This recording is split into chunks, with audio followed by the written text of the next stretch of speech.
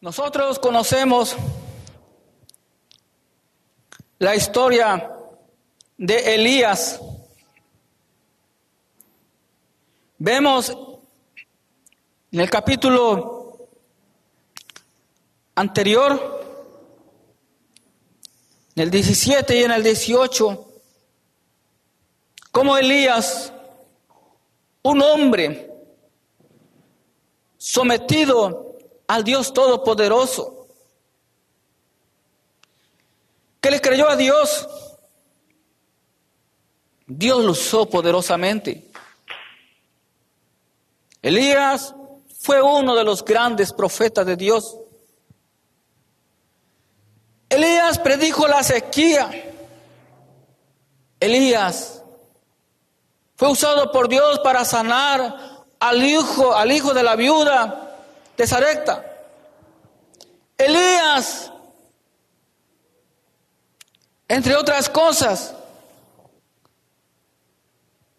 hizo que el cielo se cerrara y no lloviese, el cual hubo una gran sequía.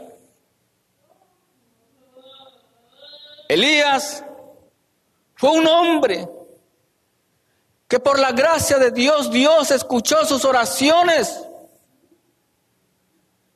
e hizo descender fuego del cielo cuando restauró el altar ante aquellos 450 profetas que servían a Baal. Elías fue un hombre que nunca dudó del poder de Dios, un hombre ferviente en el espíritu, hermanos. Fue un hombre que después de haber sido usado por Dios en tantos milagros poderosos, y que no solamente cerró el cielo, sino que también Dios escuchó su oración e hizo descender lluvia del cielo, hermanos. Esos milagros sobrenaturales, hermanos, lo hace Dios a través de todo aquel que se somete en espíritu y en verdad que se niega a sí mismo.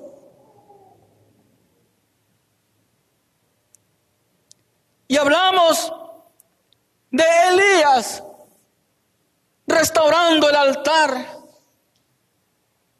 y sus grandes hazañas delante de Dios son por lo que por lo regular nosotros vemos a un Elías triunfante en el poder de Dios. Mas no ponemos atención o pasamos de manera desapercibida la mirada cuando la palabra de Dios nos dice que Elías, después de haber sido usado por Dios, cuando hizo descender fuego del cielo y mató a aquellos profetas de Baal, un hombre que no le tuvo miedo a enfrentarse a esa gran multitud, a hombres malos, idólatras, hijos del diablo. Él fue victorioso hasta en ese momento, hermanos. Pero aquellos profetas que él asesinó dependían de Jezabel. Y Jezabel no era cualquier persona. No digo cosa, porque nosotros no somos cosa, somos personas. Jezabel no era cualquier persona, era mala, mala, mala. Y no se quedó de brazos cruzados, sino que le mandó a decir a Elías, le mandó un mensajero y le dijo: así me hagan los dioses Y aún me añadan, si mañana a estas horas yo no he puesto tu persona como la de uno de ellos. En pocas palabras, le mandó a decir, te voy a matar. Así. Entonces dice, viendo pues el peligro, versículo 3, se levantó y se fue para salvar su vida y vino a Berseba, que está en Judá, y dejó allí a su criado. Y él se fue por el desierto un día de camino y vino y se sentó debajo de un enebro y deseando morirse dijo, basta ya, oh Jehová, quítame la vida, pues no soy yo mejor que mis padres. Hermanos, estas palabras que expresó aquel gran hombre de Dios fueron unas palabras humanas, porque él pudo experimentar el miedo ante la amenaza de una mujer. En otras palabras, le entró la ansiedad. Y eso es muy peligroso para todo aquel que lo vive, el tener miedo. Puedo considerar que él entró en un estado de depresión. Lo digo por las características que vemos más adelante. Entonces la palabra de Dios nos dice en primera carta de Pedro, capítulo 5, dice, echar, versículo 7, echar toda vuestra ansiedad sobre Él, porque Él tiene cuidado de nosotros. Todo miedo, toda preocupación, todo temor se tiene que poner en las manos del Señor, confiar que Él es poderoso para guardarnos de cualquier peligro. Elías no estaba haciendo nada malo, porque él estaba obedeciendo al Todopoderoso. Y hermanos, cuando uno está obedeciendo a Dios, no hay de qué temer. No importa que esté sufriendo persecución, no importa que esté sufriendo una enfermedad, no importa que esté sufriendo escasez, con mi mano fuerte y poderosa, yo Jehová te sostengo. Bendito es el nombre del Señor. Y a Elías tal parece que se le había olvidado quién era su Dios. Había él puesto el problema en sus manos, huyendo de Jezabel.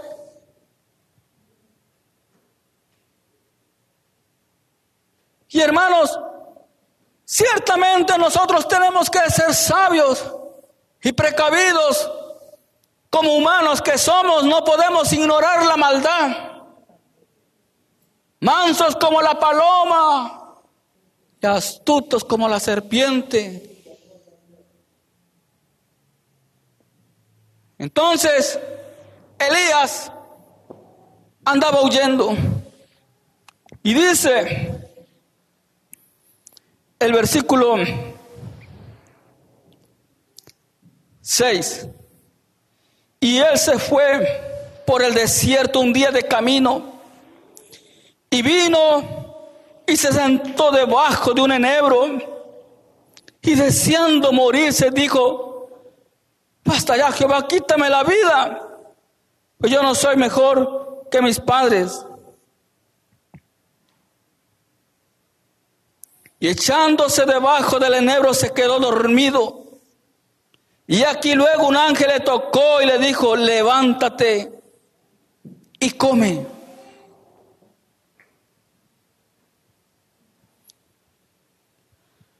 Cuando uno sufre la amenaza, la persecución,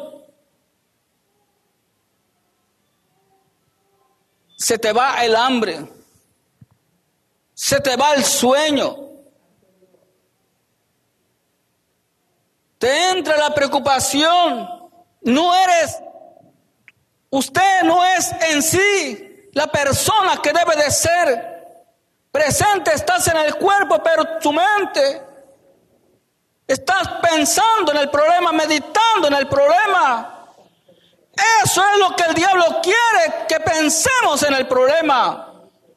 Pero el Señor nos dice meditar en mi palabra, meditar en mí, que soy todopoderoso para dar solución a las cosas, a los problemas.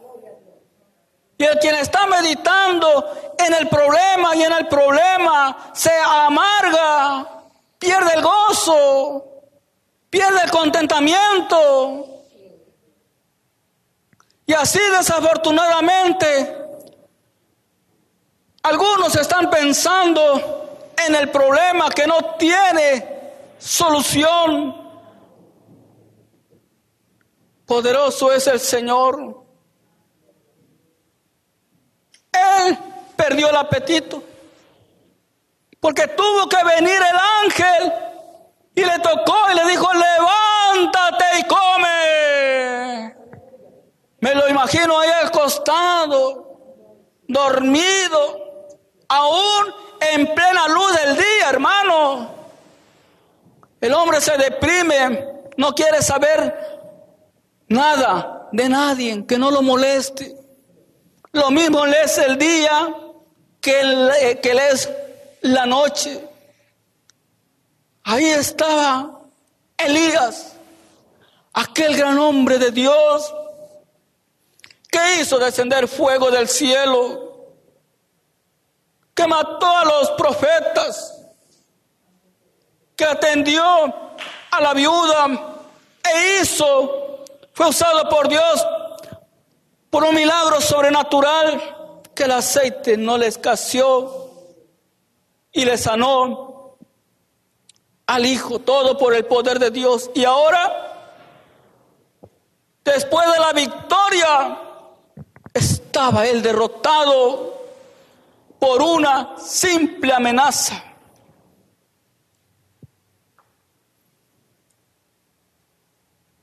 Y no es por menospreciar la ignorancia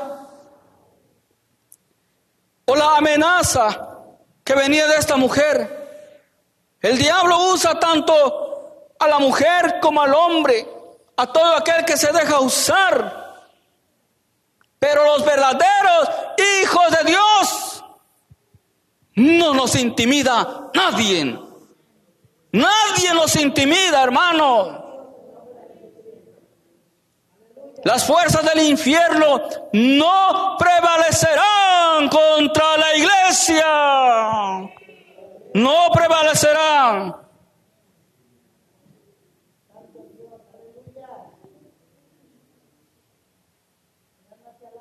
Les voy a decir un secreto públicamente. En un principio, cuando comenzaba a predicar los miércoles, y todo estaba cerrado, que no podía llegar a los cultos, de parte de una mujer recibí amenazas, que veía las predicaciones y burlándose de mi persona y de cómo nosotros nos comportamos aquí, dijo: voy a escribir mensajes ahí durante la predicación para que te quiten del altar.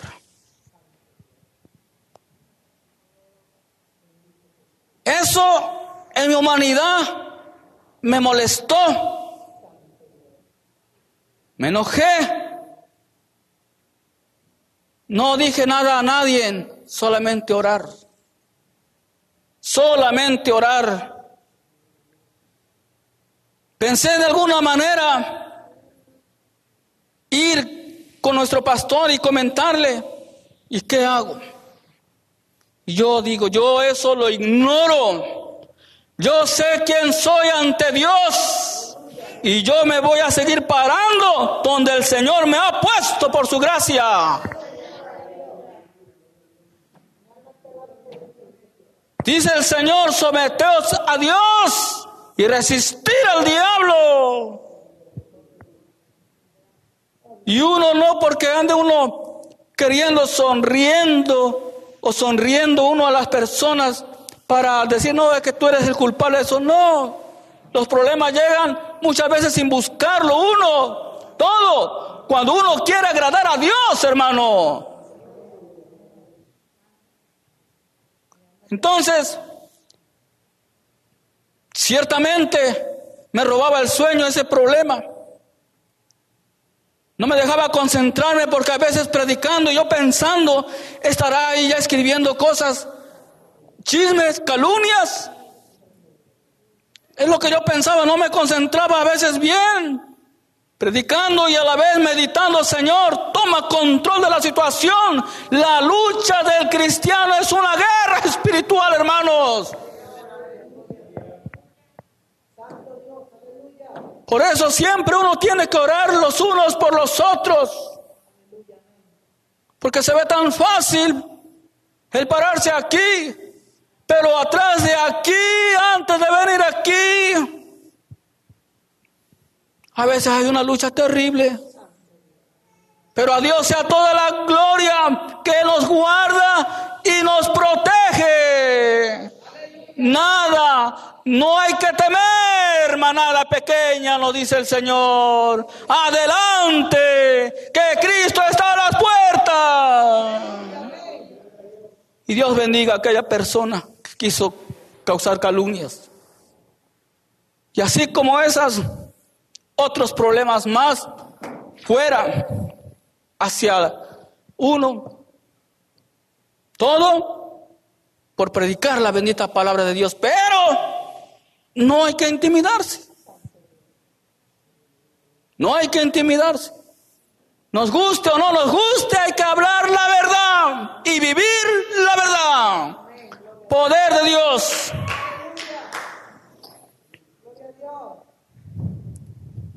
Sigue diciendo, se levantó pues y comió y bebió y fortalecido con aquella comida caminó 40 días y 40 noches hasta Joré, el monte de Dios.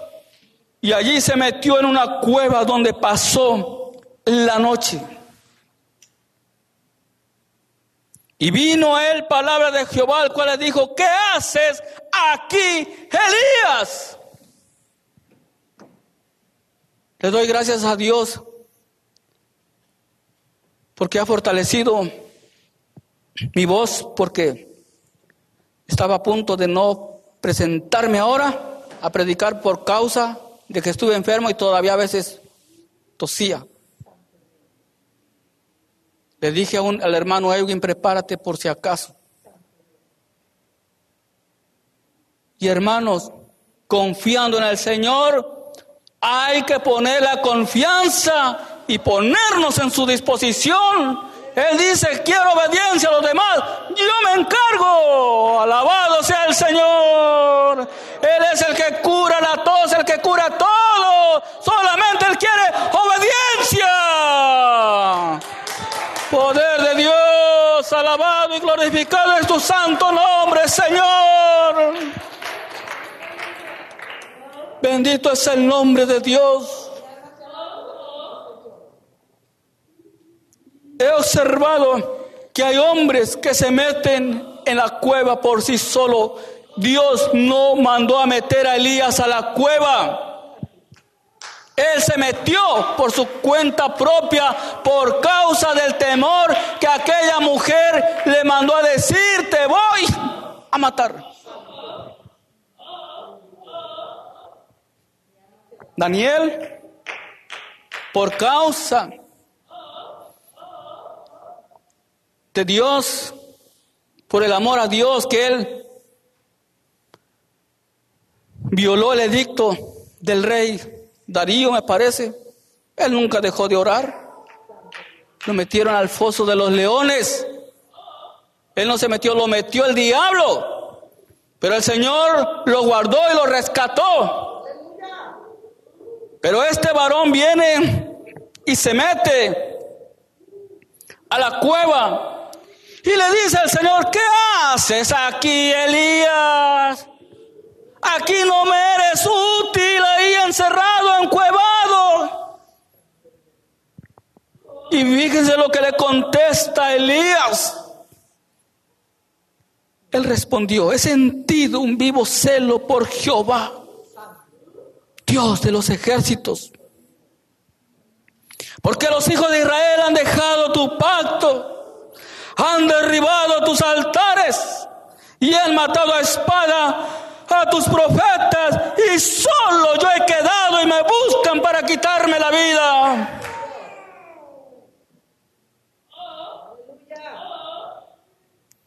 Él le dijo: sal fuera y ponte en el monte delante de Jehová.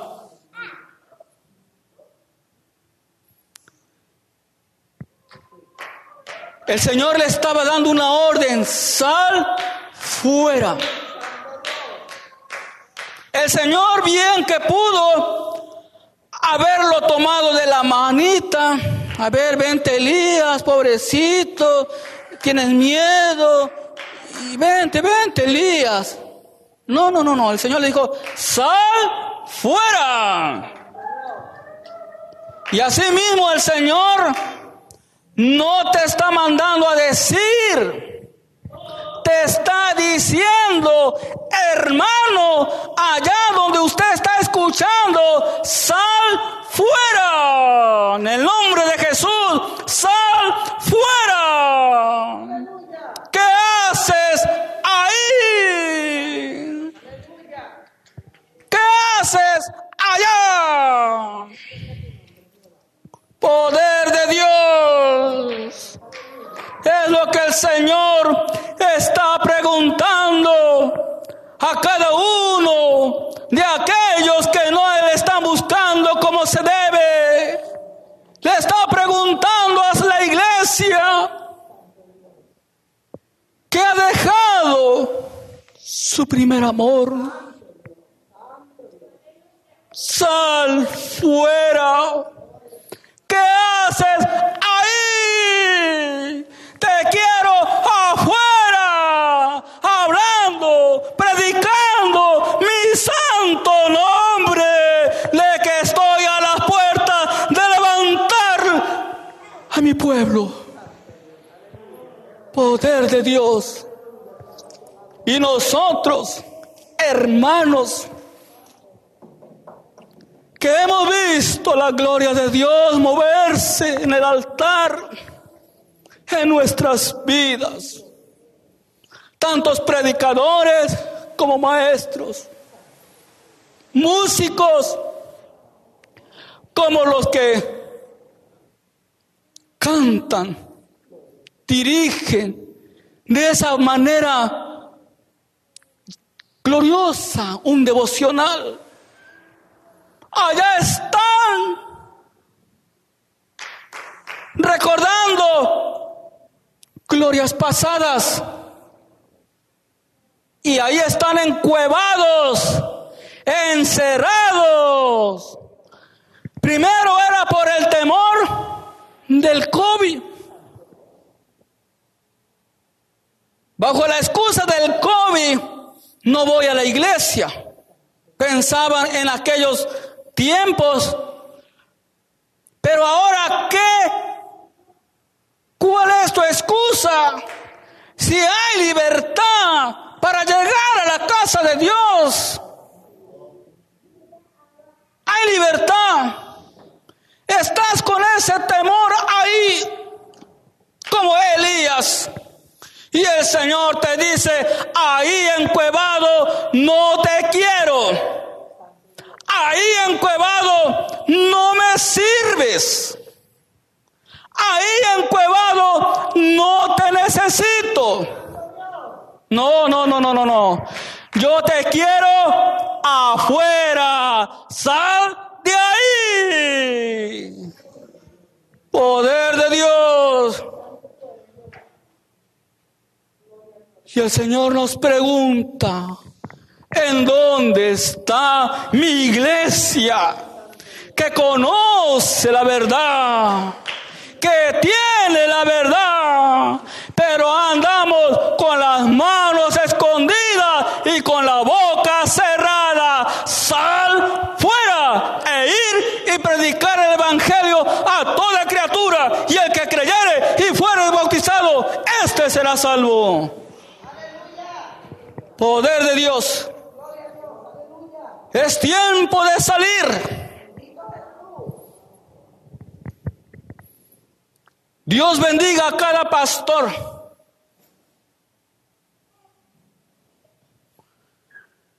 Pero cada pastor dará cuenta al Señor. Y el pastor, cada pastor tiene que envolverse con la comunidad, hablando del poder de Dios. ¿En dónde está aquella iglesia que hacía cultos en la calle? Que hacía culto en el hogar, que hacía culto en el parque, en la plaza. ¿En dónde está? No, pues podrá decir con el debido respeto, no, pues que las leyes están duras ahora. Ya no quieren que se predique la palabra de Dios porque hay una multa en aquel lugar. Llega la policía, está prohibido. Y por aquí, no. Es mejor obedecer a Dios antes que a los hombres. Ciertamente tenemos que ser respetuosos de las leyes terrenales, pero donde gobierna capitán, no manda marinero. Cristo es el capitán. Dice la alabanza, y en esta barca Cristo es mi capitán. ¿Verdad? No lo sabemos. Algún espacio debe de haber por ahí para alabar al Señor, para cantarle. ¿En dónde está la iglesia? Cuando se está debatiendo una ley que va contra las Sagradas Escrituras. No levantamos la voz ni hacemos un clamor. La iglesia debe de pararse en los juzgados y orar. Por lo menos cada mes, y si se puede cada semana, bien, para que gobiernen con la justicia de Dios. ¿En dónde está la iglesia? ¿En dónde estás, hermanos? Sal de ahí.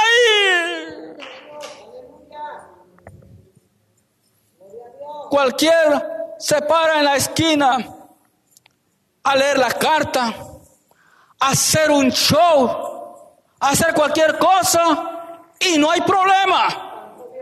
La gente le gusta, la gente se amontona, la gente le aplaude, y aunque ellos no pidan, le dan todavía ahí su dinero. Pero si se para un hijo de Dios a proclamar que Cristo salva, que sana, que cambia, que transforma, que viene, entonces ahí sí hay problema, porque el diablo le molesta que un hijo de Dios levante la voz diciendo, Cristo viene. Poder de Dios. Dale un fuerte aplauso al Padre, al Hijo y al Espíritu Santo. Te alabamos, Señor.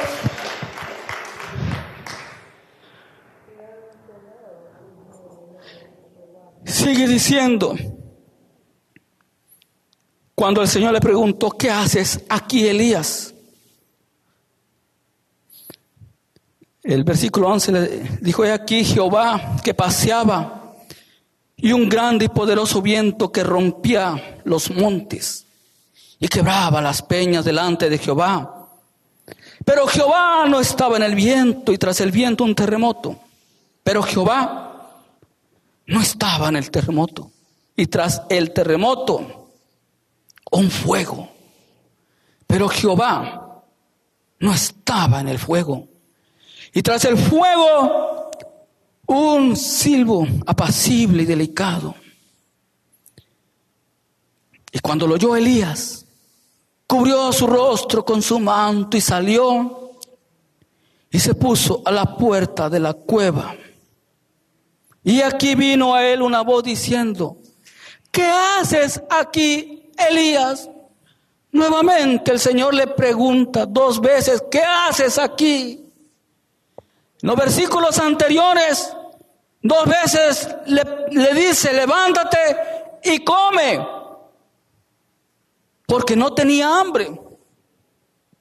Cuando uno está enfermo, hermano, por más buena que esté la comida, no hay hambre. No hay hambre. Si uno quiere vivir, tiene uno que esforzarse en comer esa comida. Porque si estamos mal de la boca, ahí hay problema. Podemos estar mal quizás de cualquier otra parte del cuerpo, pero si estamos mal para tragar, para comer, entonces el que no come, se muere. De igual manera, hermanos, si no comemos palabra de Dios, vamos a morir espiritualmente. Me llama la atención que Elías salió,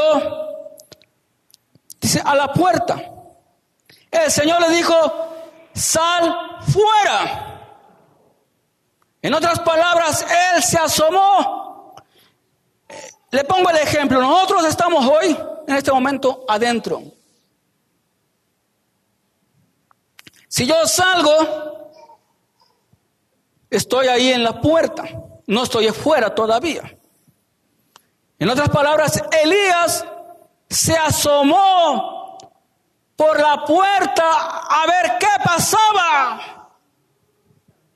No se atrevió a salir todavía, porque escuchó el terremoto, escuchó el silbido, escuchó todas esas cosas, pero Jehová no estaba en ninguno de esos acontecimientos.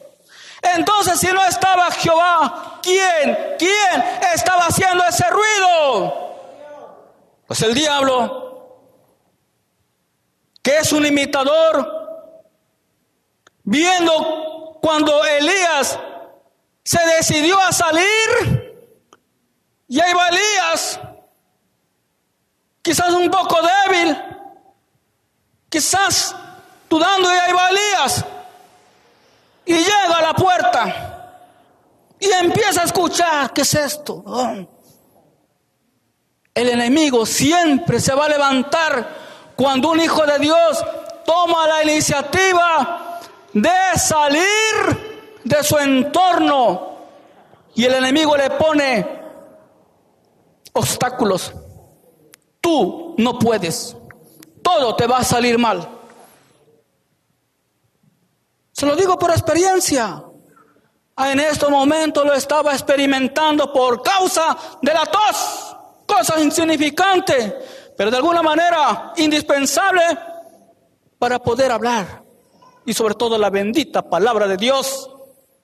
Damos a Dios la gloria, la honra, y hablar siempre lo que Él pone en nuestra mente y en nuestro corazón, con libertad, con conocimiento, con amor.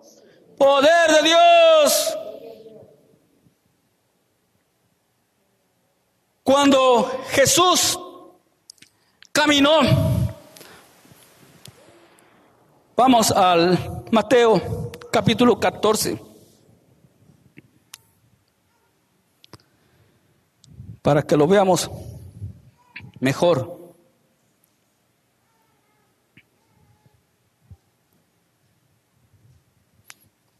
Versículo 26. Jesús anda sobre el mar, pero el versículo 26 dice: y los discípulos, viéndole andar sobre el mar, se turbaron, diciendo: un fantasma. Y dieron voces de miedo. Pero enseguida Jesús les habló diciendo: tened ánimo, yo soy, no temáis. Y de esta misma manera, el Señor te dice, sal fuera, hermano. No temas, no dudes. Yo estoy contigo. ¿Cuál es el miedo? ¿Cuál es el miedo?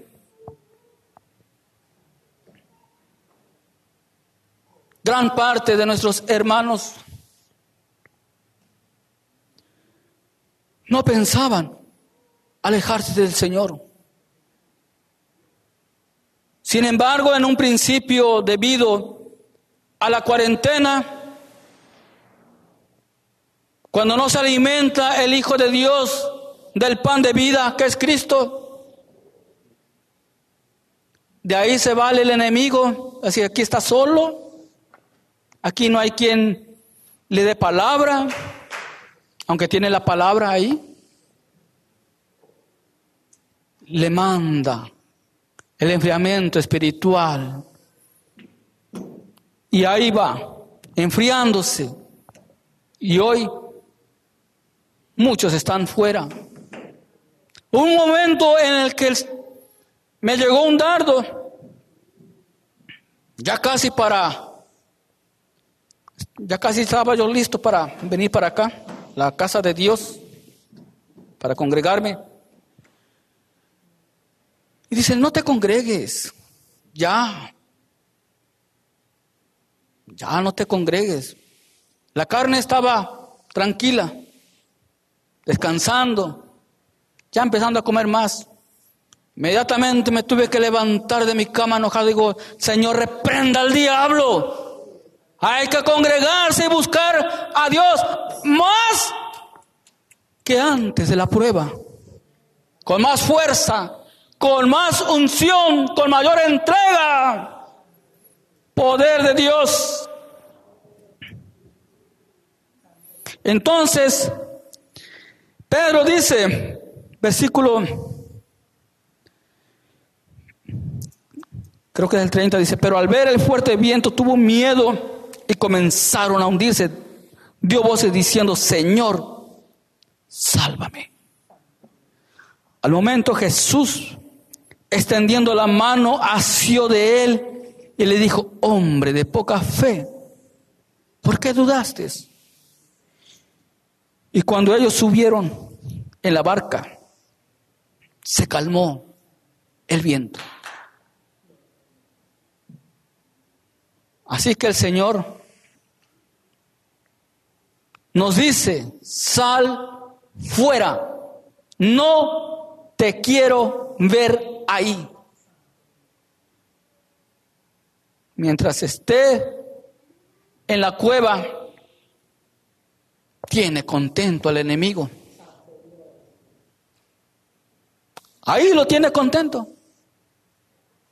Pero cuando el Hijo de Dios empieza a tomar iniciativa de buscar a Dios, entonces, como podemos ver, el enemigo se levanta, queriéndole poner obstáculos, miedo, duda, temor, desánimo. Y así, desafortunadamente, algunos no quieren llegar a la casa de Dios porque su corazón está dispuesto. Pero la carne, que no ha sido sujetada por el Espíritu de Dios, piensan humanamente y dicen más de lo mismo, ver las mismas caras. Y ahí se van pensando erróneamente, diciendo, así estoy bien, no voy a la iglesia, me va bien acá en la vida. A Dios no le agrada eso. Aunque no le sirvas a Cristo o nunca le hayas servido a Cristo, el Señor te dice, sal fuera, que quiero salvarte, quiero tratar contigo. Sal de ese vicio. Sal de esos malos caminos y ven a mí. Poder de Dios. Vamos al libro de Isaías, capítulo 52. Isaías, capítulo 52, versículo 1 y 2. Dice de la siguiente manera: despierta, despierta, vístete de poder, oh Sión, vístete tu ropa hermosa, oh Jerusalén, ciudad santa, porque nunca más vendrá a ti incircunciso ni inmundo. Sacúdete del polvo, levántate y siéntate, Jerusalén, suelta las ataduras de tu cuello, cautiva, hija de Sión. Elías, en un principio, antes de meterse a la cueva, estaba durmiendo bajo un árbol llamado enebro. Ahí estaba durmiendo. El Señor no nos quiere ver durmiendo espiritualmente, no. El pueblo de Dios está despierto, listo y preparado, esperando el sonar de la trompeta. Pero es una gran tristeza que también hay un pueblo que ha conocido al Señor, que se encuentran durmiendo, se encuentran en sus afanes, han manchado sus ropas de santidad. El problema no es que la hayan manchado, el problema es que no quieren limpiarse. El problema no es que estés en la cueva. El problema es que no quiere salir de la cueva. Algunos, ya hasta el pastor los ha visitado. Algunos hasta ha hecho el intento de comunicarse de alguna manera con ellos para traerlos al redil. Pero se esconden, se rehúsan. Pero el Señor de alguna otra manera te sigue amonestando y te dice a ti, hermano, sal fuera. En el nombre poderoso de Jesús. El Señor le dijo a Elías que saliera afuera porque todavía su ministerio no había terminado. Cuando Elías salió, vamos de nuevo al primer libro de Reyes, capítulo 19, versículo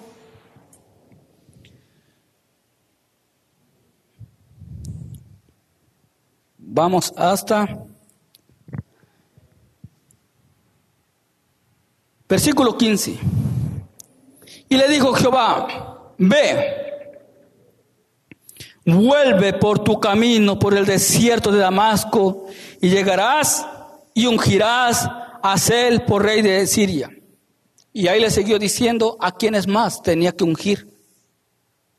Entre ellos ungió a su sucesor, a Eliseo. Por esa razón, usted que está deprimido, que se siente olvidado, alejado de Dios, que siente que no vale nada, que se siente sucio, que no le importas a nadie, Señor te dice, hermano, sal fuera y vuelve por tu camino. Es decir, tienes que salir y volver al camino que nos conduce a la vida eterna. Tienes que volver a retomar lo que el Señor puso en tus manos, sea el ministerio o lo que sea. Aunque no tengas ministerio, el Señor quiere que vuelvas a su camino y paraos firmes y erguidos cuando vemos que aquel tiempo se acerca de que Cristo viene y viene ya. Poder de Dios. Qué curioso que el Señor le dice a Elías 2 veces: ¿qué haces aquí, Elías? Los que son padres y en alguna ocasión han mandado a sus hijos a un mandado y creyendo que ya su hijo ya mero llega del mandado y por alguna razón todavía su hijo no ha llegado y ellos salieron por ahí tantito a asomarse y lo ven que ni siquiera ha ido al mandado, se entretuvo quizás ahí jugando o qué sé yo, pues posiblemente perdió el dinero, algo, pero no ha llegado. Y el padre viendo, esperando que ya es hora de que regresara del mandado, y lo ve que está ahí, y le dice de manera molesta: ¿qué haces ahí, chamaco? ¿Verdad?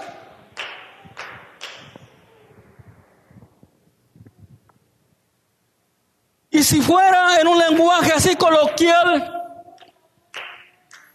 diciéndole a Elías: sal fuera, caramba, por el amor de Dios, sal fuera, te vas a morir ahí adentro, caray, sal fuera.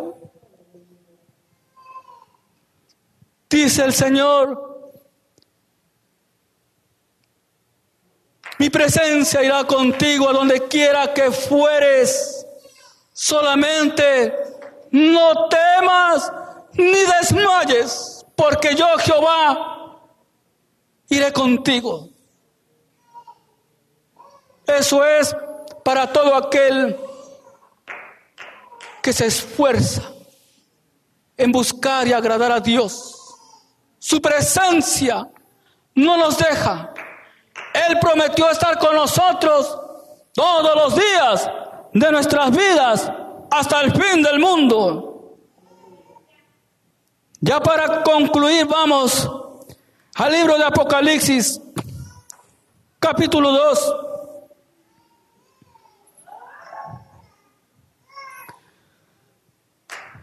Versículo 2 al 5 dice de la siguiente manera: yo conozco tus obras y tu arduo trabajo y paciencia, y que no puedes soportar a los malos, y has probado a los que se dicen ser apóstoles y no lo son, y lo has hallado mentirosos, y has sufrido, y has tenido paciencia, y has trabajado arduamente por amor de mi nombre, y no has desmayado, pero tengo contra ti que has dejado tu primer amor. Recuerda por tanto de dónde has caído y arrepiéntete y haz las primeras obras, pues si no, vendré pronto a ti y quitaré tu candelero de su lugar si no te hubieres arrepentido. Todavía, aún en la cueva, aún usted en su rebeldía, que no ha buscado a Dios, todavía hay oportunidad para que usted sea salvo. Todavía algunos, en la infinita misericordia de Dios, todavía se conservan salvos. Pero si siguen en ese proceder, si siguen en ese mal caminar, ahí encerrados, cuando nosotros no queremos buscar a Dios, no queremos congregarnos, estamos bien cómodos en cualquier otro lugar, menos en la casa de Dios. y decimos, no voy, y no voy, y no voy. Pero si sigues de esa manera, dice la palabra de Dios, entonces quitaré tu candelero de su lugar si no te hubieres arrepentido. No juguemos con la misericordia de Dios. Dios es un Dios de oportunidades, pero también olvidamos que Dios es un juez justo y nos va a pedir cuentas de todas las cosas. Es tiempo de que dejemos ya el miedo. Es tiempo de que dejemos de estar allá cómodos, durmiendo, paseando, haciendo tantas cosas, y estamos descuidando nuestra salvación. Así que es tiempo de salir y salir fuera, no salir y solamente quedarse asomándose las cosas. No, hay que salir y trabajar, accionar, predicar su bendita palabra, dar a conocer, seguir dando a conocer de que Cristo viene por su pueblo. Dios le bendiga. Sal fuera ya en el nombre de Jesús.